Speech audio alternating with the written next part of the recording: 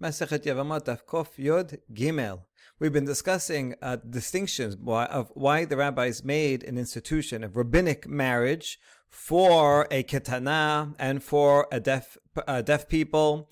So there is rabbinic marriage for them, but for a katan and shoteh, they did not. There's no concept, not even on a rabbinic level, is their marriage. So we ended up talking about that, and now we're going to continue and talk about a few other the distinctions between katan and minor and deaf people regarding related laws. So we ask, Umayshana ketana de achla bitruma, Umayshana chereshet de lo achla bitruma. If a ketana, bat Yisrael, is married to a kohen, she can eat teruma. Even though this marriage is only midrabanan, nevertheless she can't eat teruma. Could be she can only eat teruma midrabanan. But whatever it is, we do recognize the marriage for that purpose. Whereas for a chereshet, a deaf woman who bat Yisrael, who is married to a kohen, she cannot eat teruma, not on any level, even though they do have a rabbinic marriage. What's the difference? Titnan. העיד רבי יוחנן בן גודגדה על החרשת שסייעה אביה שיוסעה בגט, ועל הקטנה בת ישראל שנישאת לכהן שאוכלת בתרומה. Now, how do we even know that this is in fact the law? Well, we know it from the following Mishnah in Masechet Gitin. We quoted the first half already regarding cheresh. It's also in Eduyot. Regarding a deaf woman whose father married her off. So therefore the marriage she's a minor and deaf, but nevertheless her marriage is biblical because her father married her off, and she can receive a get and go free. So we talked about yesterday. And the second thing he said that we didn't mention yesterday is that ketana bat Yisrael, a minor who's bat Yisrael, she cannot eat teruma in her father's house, but if she marries a kohen, she can eat teruma. So you see, it does apply to a ketana. Now that's the end of Rabbi Yochanan's statement. But vilu chereshet lo achla. But it's curious that he started talking about chereshet and then continued talking about ketana. If the law was that a chereshet also married to a bat kohen can eat teruma, then he should have continued with the same case as chereshet, or mentioned both of them. But the fact that he leaves out chereshet in the second law, it means that a chereshet cannot eat teruma. So how come a deaf woman not eat teruma if she's married to a bat kohen? And the answer is Gizera Shema Yachil Cheresh Bechereshet. This is not going to make perfect sense just yet because we're going to revise it. But right now we're understanding it to mean that we have a Gizera, because maybe if they're both deaf, he is deaf and she is deaf, and he's a bat kohen, then she will eat. So now we wonder, well, what's wrong with that? Katan ochel nebelo too. The hareshet is like a katan. What they have in common is that they are don't have full mental capability, and therefore, just like a katan, if a minor wants to go eat nebela, unkosher meat, we don't have to stop them. We don't feed it to them, but we don't have to stop them because they are not liable in the commandments. And chereshet is the same thing. She's not liable. So therefore, if she's going to eat the teruma, okay, so what? Why would you have to make a gezerah about such a case? So that can't be the reason. Rather, modify what we just said. Gezerah shema yachil cheresh bepikachat. We are worried about he. So when she is the deaf person, we don't allow her. And married to a bat kohen, we do not allow her to eat teruma because it may be confused with a case where she is competent and the kohen is deaf. Okay, wait a second. In that case, why not allow them to eat teruma midrabanan since they are married midrabanan? We understand the oraita since their marriage is not the oraita, and she is a pikachat, so she is responsible for mitzvot, and the marriage is not a full marriage, so we can't allow her to eat the oraita teruma, and so we make a gezerah of this case. Which looks like the previous case. Fine. But why not at least allow them to eat teruma midrabanan? And the answer is gezerah dilma te'leochla b'teruma deoraita. Because if you allow them to eat teruma midrabanan, then they're going to come to also eat teruma deoraita, because they're going to get confused between the two. All right, fine. Okay, so that's regarding eating teruma. Next is about a ketubah. Right, you have to pay a ketubah in these cases. Ma'ishena ketana di'it la ketubah, or ma'ishena chereshet delet la ketubah. What's the difference between marriage of a minor, where she does have a right to a ketubah, an obligation that he has to pay her a ketubah, whereas if a man marries a deaf woman, he is not obligated to write a ketubah, to pay a ketubah. The reason is because if we require, as like we usually do, the rabbis say, you can't have any marriage, no one's allowed to get Jewishly married without writing a ketubah first. And they can't remain married if they lose their ketubah. Yes, that's true. But if we require a ketubah for a deaf person, then men would refrain from marrying her at all. It's difficult to marry someone with a disability, and therefore she may not have so many suitors, and then they're going to have to pay also. So you know what, the rabbis make a dispensation and says, listen, if someone marries the deaf person, he does not have to pay a ketubah, and then people will be more likely to take care of her.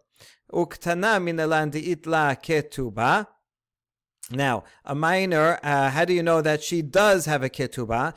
So this reasoning would not apply to a minor, even though a minor, no one wants to be married to a child, also not mentally fully capable. But the point is that the child will grow up, so therefore people will want to marry a minor because the prospect that they will grow up and grow out of their being children. Okay, now how do we know? What's the source that a minor girl does deserve a ketubah? And lahen ketubah. The following three, if a minor girl refuses her husband, she does not get a ketubah, because she's the one that wanted out. The man says, why should I have to pay? I want to remain married. She wanted out.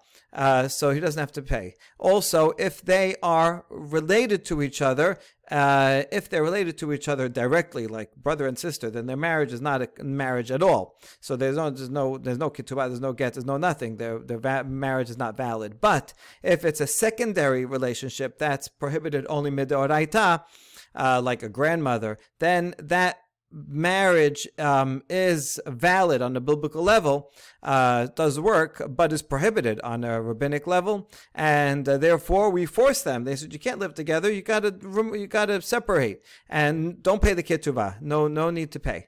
And also ailonit, a woman who turns out to be unable to bear children, does not develop normally. Also, this is mekach ta'ut, and he doesn't have to pay the ketubah. So that's what we learned, that these three do not pay ketubah. However, any other woman who leave with a get, if the man divorces her, including a minor, uktana. So, if a man is married to a minor, if she refuses, he doesn't pay ketubah. But if he decides, you know what, I don't like her anymore, I'm going to give her a get. If the man says that, then yes, he can give a get, but then he does have to pay a ketubah. So this is the source where we see in the Mishnah in Baba Metzia that a minor girl does receive a ketubah. Next, and where is the source that a deaf woman does not receive a ketubah? From here, Tanya, cheresh v'shotev shenas'u pikchot, afal pi shenitpakeach hacheresh v'nishtapa hashoteh, and lahem alehem kelum. The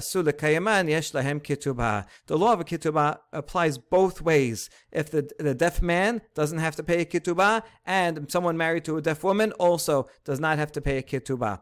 So here we're focusing on the man, cheresh, a deaf man and a person who's not mentally competent man, and they marry a competent woman. Even if he becomes hearing, he gets his hearing, or the one who is not mentally competent becomes competent, nevertheless, they do not have to pay the ketubah. right? Even if they wrote a ketubah, the ketubah does not apply. If they want to remain married, then yes, then they will have a ketubah from that point forward. But from that point forward means they don't get the ketubah of a bitula. Bitula is 200 zuz. Someone who is already previously married only gets 100 zuz. So in this case, he will have to pay ketubah going forward, but only the 100 zuz, not the 200 zuz, as if they were already, as if they would he would have to pay if he owed the ketubah to begin with. So there you see that he does not pay a ketubah, a deaf person, deaf man.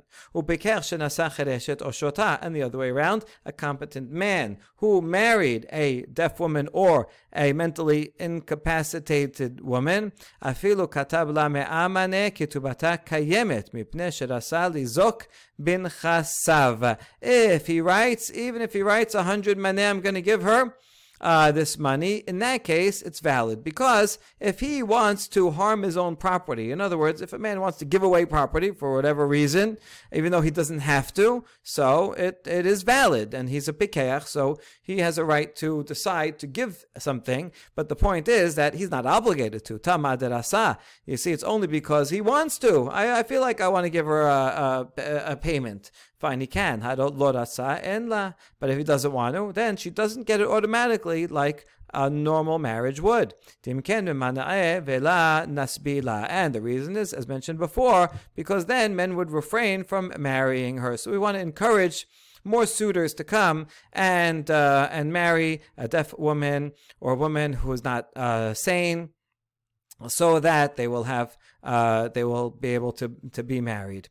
Okay, yachi pikachat lecharesh litkan la ketubah timken miman evela min nasbi.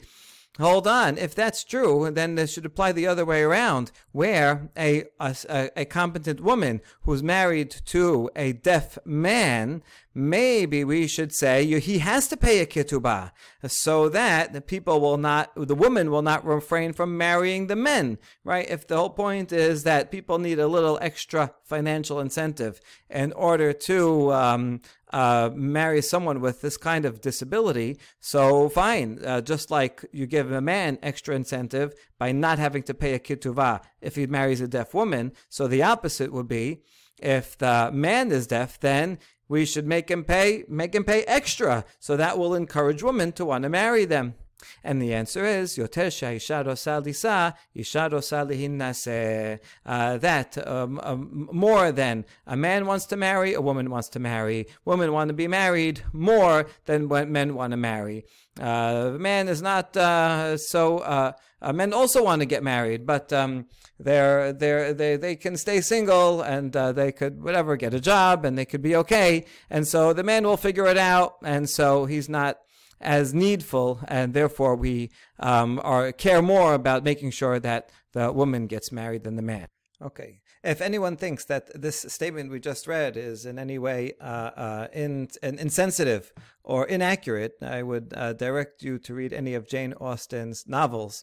This is practically a quote from the opening of Pride and Prejudice. So this definitely was the reality in Talmudic times, and also up until a couple of hundred years ago. All right, next story. Hahu cheresh dava b'shibutei de Rav Malkiyu. There was a deaf man who lived in the neighborhood of Rav Malkiyu. And introduction to the story is that a deaf person may not be competent enough to arrange his own financial affairs, and therefore the bet din or a surrogate would arrange for them, including spending the deaf person's money on behalf of the deaf person, like if they need to hire an aide or something. So here's the case. And Sebe iteta v'chatab la arba me'azuze menichse. Rav Malkiyu got a woman and arranged a marriage for the deaf man, and Rav Malkiyu wrote on behalf of the deaf husband 400 zuz, which is double a contract for a betula, a lot of money.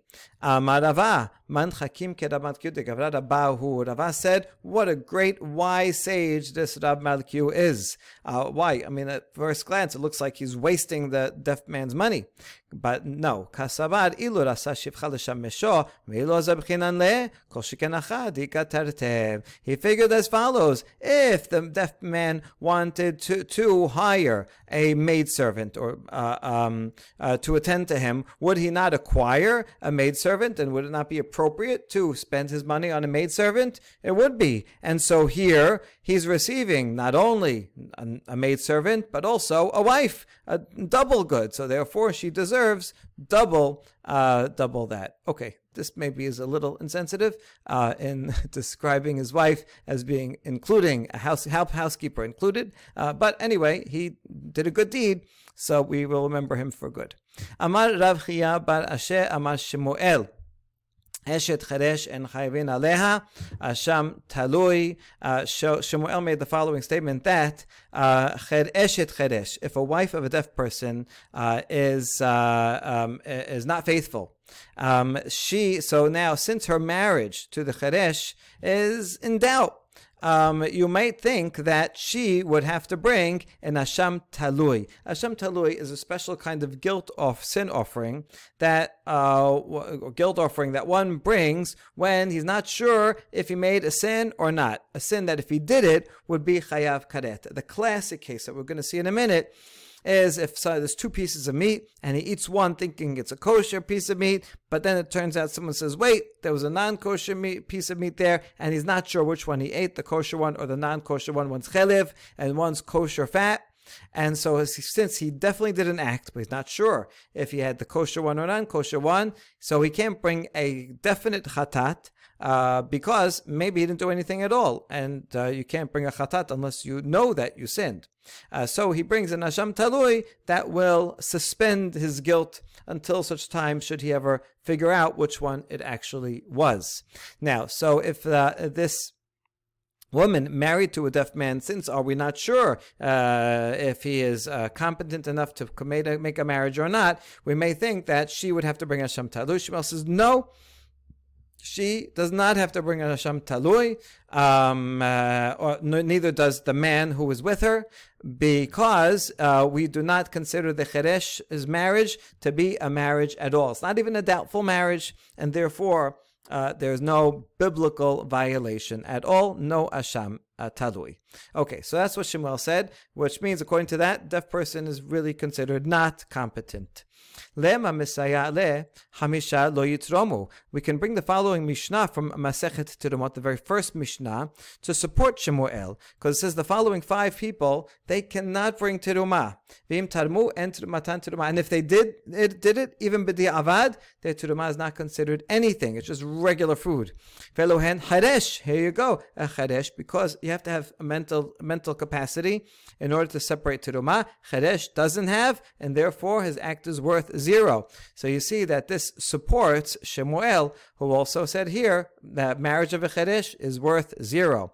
Includes also Shoteh, Katan, Torem et sheno shelo. If I go to someone else's field and I take terumah for them without their permission, so that's nothing. Goy shetam Israel, afil b'shut Israel, or a non-Jew that takes terumah from a Jew, even with his permission. No, it has to be done by a Jew, either by the owner or someone with permission of the owner. All these and terumato terumah. So there you go. We have a Mishnah that supports Shemuel, both agreeing that the action of a deaf person is invalid completely.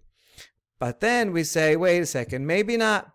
Hu damar kirabi Elazar, maybe Shemuel does think that a act of a deaf person is worth something, and the reason why you don't bring an Asham Talui is a different reason. Maybe because an Asham Talui has another requirement, as we're going to see. So maybe Shemuel agrees with Rabbi Elazar, the Tanya in the following Braita, Rabbi Yitzchak Omer Mishum Rabbi Elazar, Terumat Cheresh lo teseh lechulin mipnei shehu safek. If a deaf person takes terumah, you cannot just add it, make it chulin, because it's doubtful. It's not for sure teruma because he's a deaf person and doesn't have full capacity, but maybe he does. We're not sure what the status of a deaf person is. He may be competent, he may not be competent. So you see, according to Rabbi Elazar, it's a safek. And so now we say, well, sevira ke Rabbi Elazar, Hashem talui nami lechayev. Wait a second, if Shmuel does agree with Rabbi Elazar, then he should require an Hashem talui, because safek, maybe just like his teruma is a teruma, maybe his marriage is a marriage, and if she is not faithful, then the adulterer will have to bring in an Hashem talui.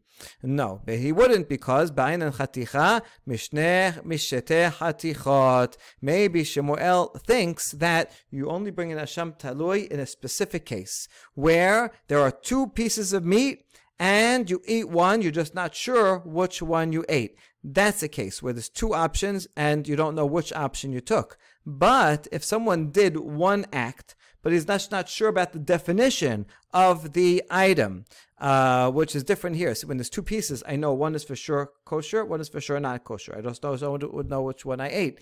Whereas in this case, for sure, there was a marriage with a cheresh. That's true. We're just not sure what is the status of a cheresh. Can he make a marriage or can he not make a marriage? It's not two different people that we're not sure who she married, right? That would be a case of, we've had cases like that where a woman is with a man, she doesn't know which man it was.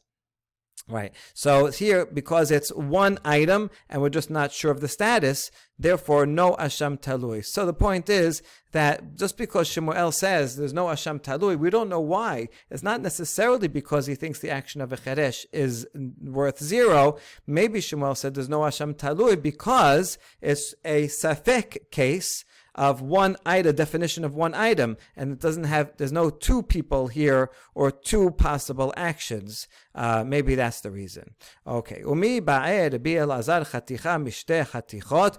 on. If Shemuel agrees with Rabbi Elazar, who says that the action of a cheresh is in doubt, it's not absolute zero, it could be something. So then if Shemuel follows Rabbi Elazar, then we have a problem, because Rabbi Elazar does not require there to be two different options to bring an Hashem talui. Even if it's one safek item, Rabbi Elazar requires it. V'hatanya, Rabbi Elazar omer, koi shechavin al chelbo Hashem talui. Rabbi Elazar thinks that someone eats the fat of a koi animal. There's an animal that we're not sure if it's considered a behema or haya, and therefore there are certain sections of fat which would be permitted if it was a chaya, but prohibited if it was a behemah. He eats one of these, this piece. So this is one piece, right? We know which piece he ate, but we're just not sure about that one piece, what his definition is. And yet Rabbi Elazar said he is required to bring in Hashem talui. So if Shemuel agreed with Rabbi Elazar, then yes, he would say that a deaf person has a doubtful status and could be competent, but he would also have to say that he would bring in Hashem talui, because if he follows Rabbi Elazar, then Hashem talui is not limited to the two pieces. Even with one piece, he would be. So according to that, Shemuel would have to bring and Hashem talui. And Shemuel said no Hashem talui, so it can't be that he's following Rabbi Elazar. And the answer is Shemuel sabar ke Rabbi Elazar behada ufalek ala behada. No, it could be that Shemuel agrees with Rabbi Elazar in one statement, which is that a deaf person does have some competence, doubtful, right? He has a 50% chance of being competent. He agrees with Rabbi Elazar on that, but he does not agree with this statement, and he thinks that in order to bring an Hashem talui, you need to have two pieces and not one, and so therefore there is no proof that Shemuel agrees with the Mishnah regarding Terumot, that a deaf person has zero competence. That's all one version of the discussion regarding Shemuel. Here's a second version that's short. This is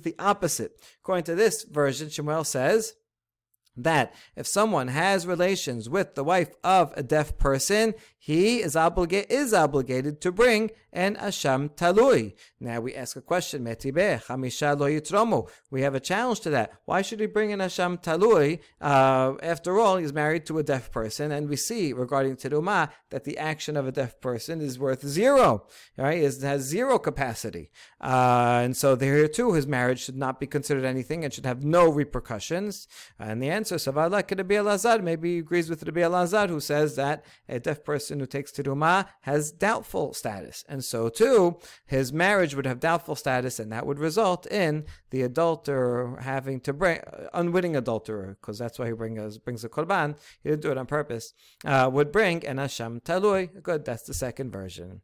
All right, next question. Ba'ad Rav Asher. My tamad Rabbi Elazar. מפשט פשיטה לה תחרש דעתה כלישתהו, ומיהו מספק לה אי דעתה סילותה, אי לאו דעתה סילותה, ולעולם חדה דעתהו. That's all one side. Okay. What is the reasoning of Rabbi Elazar? What kind of doubt is this? Does he say, yeah, for sure that a deaf person has a weaker mind capability, and he's just not sure if he has sufficient clarity of mind or he doesn't have sufficient clarity of mind, but the point is that it's always the same. Right?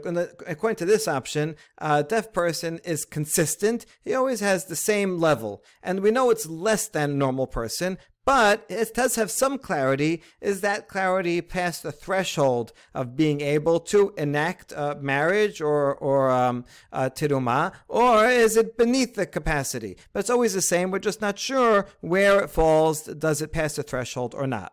That's all one option, meaning it's consistent. Or maybe Rabbi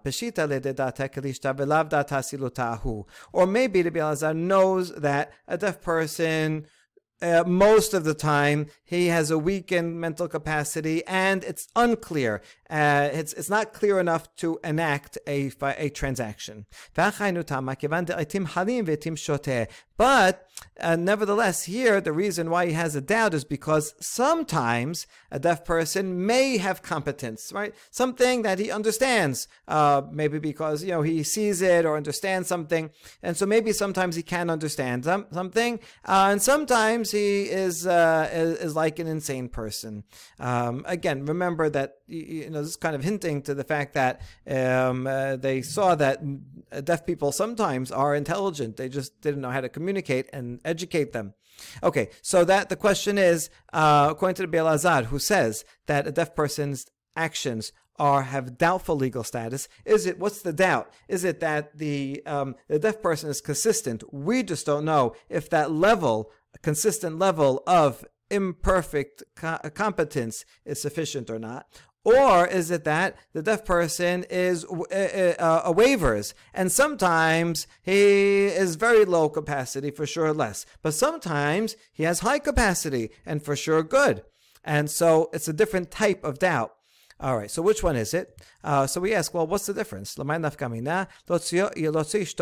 difference would be if a deaf person enters into a marriage, could he give a get to exit? If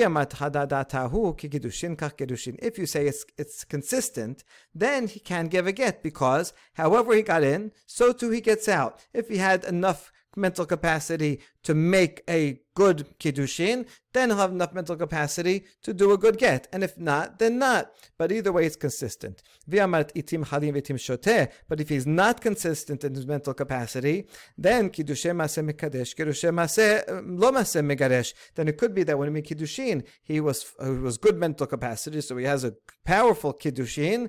But when it comes to then gerushin, when he comes to give the get, then he has insufficient mental capacity, and there's no way to tell. So therefore, he cannot give a get. My teko, and the answer is we leave this question standing. All right, next part of the Mishnah says nishtatet. the Mishnah mentioned that a woman who becomes deaf cannot be divorced. He cannot divorce her. And so the question was why. We saw that a woman who is deaf can receive a divorce because divorce can be given against her will. So if she's not sane, and also how come she cannot be given a get? So that's what we're going to explain. Amar Rabbi Yitzchak, Devar Torah, Shota mitkareshet. So Rabbi Yitzchak says, according to Torah law, a woman who's not mentally competent can be divorced. A man can give her a get. It's the same as a woman who's competent who does not want to get out of the marriage, and she can be given a get against her will. So since it can be given against her will is not necessary, her mental competence is not necessary. So therefore, why did the rabbis come and say that a man is not permitted to divorce his shota wife, so that other men will not come and abuse her without a husband to protect her? She will be just subject to the whims of other men, and so therefore, to protect her, the rabbis say that a man cannot divorce her. Okay, hechi dameh. Now, what exactly are we talking about? What are the circumstances? If you're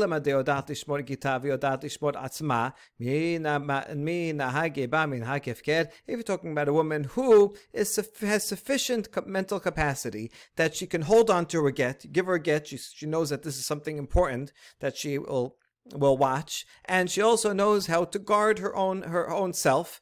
And if someone tries to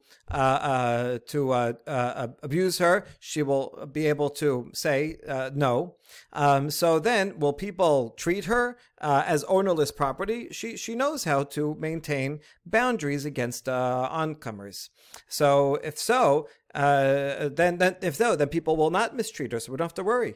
Rather, must be she has very low capacity, and she does not know how to guard her bill of divorce, and she just, she's so incapacitated that she just thinks it's a paper plane and throws it out. And she also does not know how to guard her own body. If so, Devar Torah Shota mitkareshet, would you say about her that in Doraita law she can be divorced? V'amar Rabbi v'natan biyada. מי שיש לה יד לגרש עצמה, יעשתה זו שאין לה יד לגרש עצמה.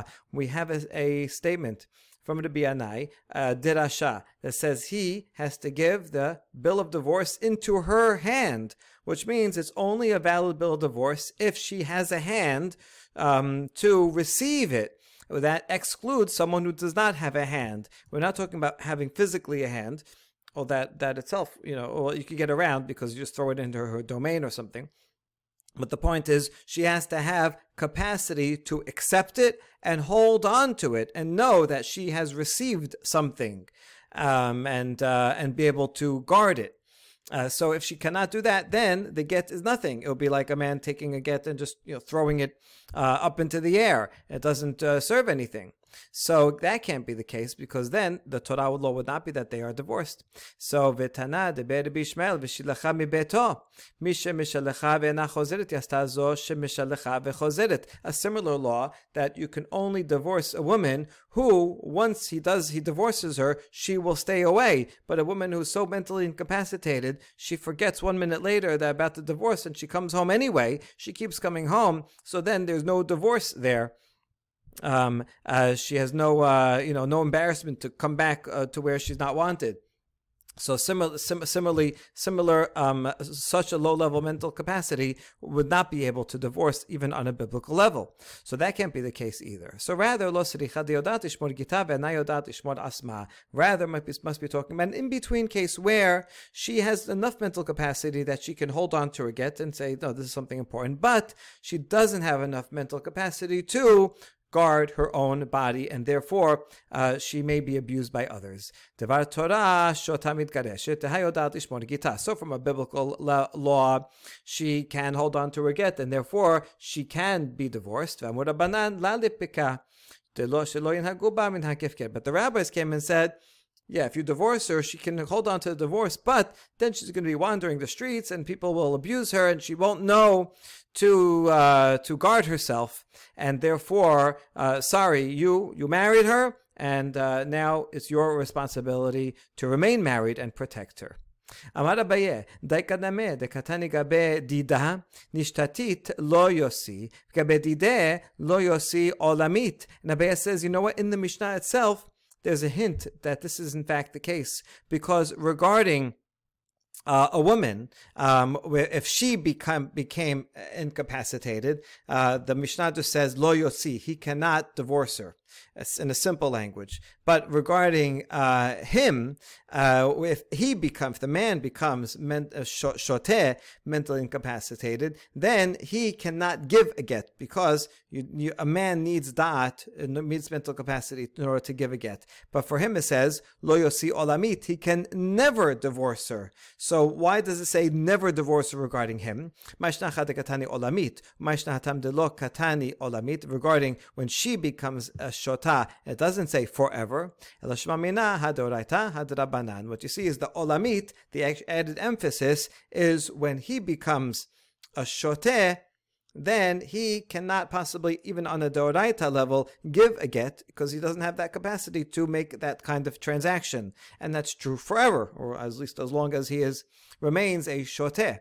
Whereas for her, it uses less strong language, because it's only to the Rabbanan. It says, lo yotzi, don't do it. The rabbis don't want you to do it. Even though midoraita, it is possible to do. So you see that there's a distinction embedded within the language of the Mishnah, hinting to the Deoraita D'Rabbanan distinction. Next, Amar Rabbi Yochanan ben Nuri. So this relates to the conversation that they had in the Mishnah. Let's remind ourselves of what it was, right? So remember, the law is that a man cannot give a get. A shoteh man cannot give a get, but a shotah woman can receive a get. And that was the opinion of Tanakama. Rabbi Yochanan ben Nuri said, why do you make a distinction, right? Why do you say that a woman who became deaf can, same thing with deaf or shota. So rather, let's talk about not shota. Shota, we just said she cannot be divorced to protect her. But back to deaf. A deaf man cannot give a get, but a deaf woman can be forced to receive a get. And Rabbi Yochanan said, how come a woman who became deaf, she does receive a get, but a man does not give a get, right? What's the difference between them? And now we're not sure, Rabbi Yochanan, does he want both of them to be more like the man or more like the woman? We're going to clarify that. But anyway, they told him, oh, no, it's not the same. A man who, ish megaresh l'isha mitgareshet, because because a woman can be forced to be given a get, and therefore she doesn't need mental capacity. Whereas a man, since he has to be willing to give a get, and it cannot be forced upon him, therefore he has to have will, he has to have mental capacity. And so there's a fundamental difference between them. And then the rabbis furthermore bring a proof from Rabbi Yochanan ben Gudgoda that since a chereshet, a minor woman whose father marries her off on a biblical level, it says she can receive a get, nevertheless, even though she is a chereshet. Even if she grows up and becomes an adult, she still can receive a get. So you see that even a biblical marriage can be separated through a get, even though she is deaf. So you see that a deaf woman can receive a get. They said, so the rabbi said, the cases are the same as this, right? A woman who was mentally competent and became deaf is the same as a woman who was a minor and deaf, whose father married her off, deoraita, and then grew up and received a get, and that's the proof. Okay, so now we're going to analyze this. What's his question exactly? What's his challenge to the rabbis? Does he agree that a man who is deaf cannot give a get, and he agrees. But he's saying, wait, why? How come a woman should be different? Oh, I think a woman also should not be able to receive a get. Is that he's being stringent on both. Or maybe he agrees that a deaf woman can receive a get. He says, why should there be distinction? If a woman can receive a get, then a deaf man should also be able to give a get, and maybe he wants to be lenient on both accounts. Well, let's analyze from the response that the rabbis give to him what his question was. Ta shema midekamru le eno dome ha'ish hamegaresh leisha hamitgareshet. Since the rabbis formulate their response as, a man who wants to give a get is not the same as a woman who wants to receive a get. Because a woman goes with her will or against her will, and a man cannot be forced to give a get except with his will. So you see that they are assuming that the woman is the correct law. Everyone assumes that yes, she can be forced to receive a get, and the challenge was regarding the man. Right, that's why they answer. The answer focuses on the man. That's what they mentioned first here, and so they answer no. The man is different. So that means Rabbi Yochanan thought the second one, that Isha, yes, for sure, and Rabbi Yochanan ben Nuri wanted both to be lenient, be able to give a get and receive a get. But then we say, hold on, Adrabah, midekamru le. No, but look at the second response the second proof that the rabbis give after this section, after they quote Rabbi Yochanan ben Goda, and then they say, this woman is also like that. It means that the question that he asked was about the woman. That's why they had to bring a proof. No, see, this woman, she is forced to receive a get. So too, the woman who becomes deaf also is forced. That means in the question period, he assumed that, of course, the man cannot give, but Rabbi Yochanan ben Nuri thought that the woman should be the same and both should be machmir, which is the first option. So now we have a quandary because the two parts of the response of the rabbis assume two different things. So what do we do? Rather, it must be that he formulated a statement to say, according to you, sages. It really wasn't his own opinion, but rather according to them. I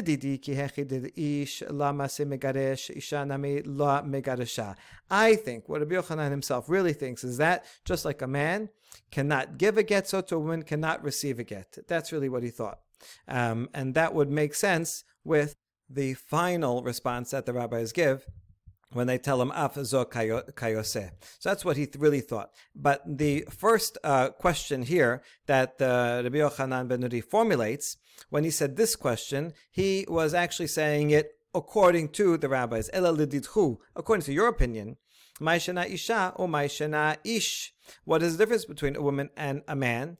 Why should the woman be able to receive and the man not?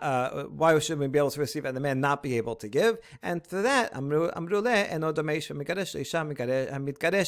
he says, no, we think the man is different because it has to be according to his will. So that's why they answered in that way, to respond to his challenge, which was according to them. But really, Rabbi Yochanan ben Nuri himself thought that man and woman, both machmir, a man cannot give, and a woman also cannot receive a get who is deaf. All right, and then we get to the next section of the Mishnah. Ha'id Rabbi Yochanan ben Gudgoda, he said that a father who marries off a minor who is deaf makes a deoraita marriage, and even so, she can receive a get. Amar Rava me'edutosh ben Gudgoda amar le'edim. So Rava says, based on what his law, I can derive another law. A surprising one. If someone comes and says to witnesses, he's going to divorce his wife, and he tells the witnesses, you need witnesses to divorce a wife. He says, look at this get, I'm going to go give it to my wife. Okay, you're going to be the witnesses. Fine, they agree. But when it comes to his wife, he says, here, take this promissory note. Take this note that I owe you money. She accepts it, and she didn't read it. She thinks that it's a promissory note. She's like, oh, fine. Oh, yeah, you owe me money. Great. I'll accept it. So she doesn't know it's a get, so she accepts it, thinking it's a promissory note. Nevertheless, it's valid. Now, what does this have to do with the other? The point is that even though, just like Rabbi Yochanan ben Gudgeda said, that a deaf woman, she is married fully because her father married her off, yet she can receive a get even though she is not has no mental capacity or diminished mental capacity, and yet she can receive a get. So, but you ask her, what is this? She won't be able to tell you. So too, a mentally competent woman who he tricks. And he says, it's clear that the man knows it's a get. He told the Edim that it's a get, so the witnesses know what it is. And he just tricked her. She has no idea what she received. Nevertheless, it can be against her will, even without her knowledge. It is a good get. That's the comparison. Right? See, Rabbi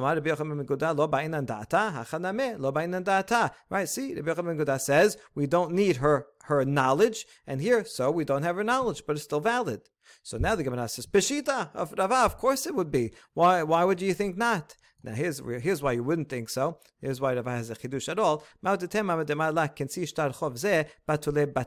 You might think when the husband says, here, take this promissory note, maybe he is actually nullifying the bill of divorce. Maybe in his own mind, he changed his mind. He told the witnesses, here, I'm going to give her a get. When he came to actually give her a get, he got cold feet. He changed his mind. You know what? Maybe I like her. So, but he already has it in his hand. He's giving it to her. So he says, you know what? Consider this a promissory note. And by that, he, in his mind, canceled the get. So you might think that. So Rava comes to teach us that if he wanted to cancel, he would have told the witnesses, oh, listen, I have this get, but I changed my mind. I'm not going to give it to her. He would have told them. If he didn't, since he didn't tell the Edim, in fact, the opposite. He told the Edim, this is a get. So that means he did not cancel it. And why did he tell her that this is a promissory note? It's only because he felt ashamed to tell her in front of her face, here, I'm divorcing you, get out of here. And so I said, a promissory note. He wanted to save face.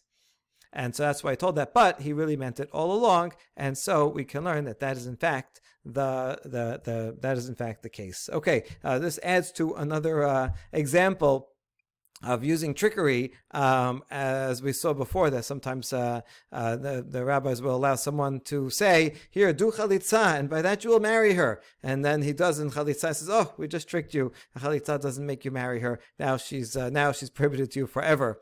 So this would be yet another case of saying one thing and meaning another, and yet it is in fact still valid. Baruch Adonai L'olam, Amen v'Amen.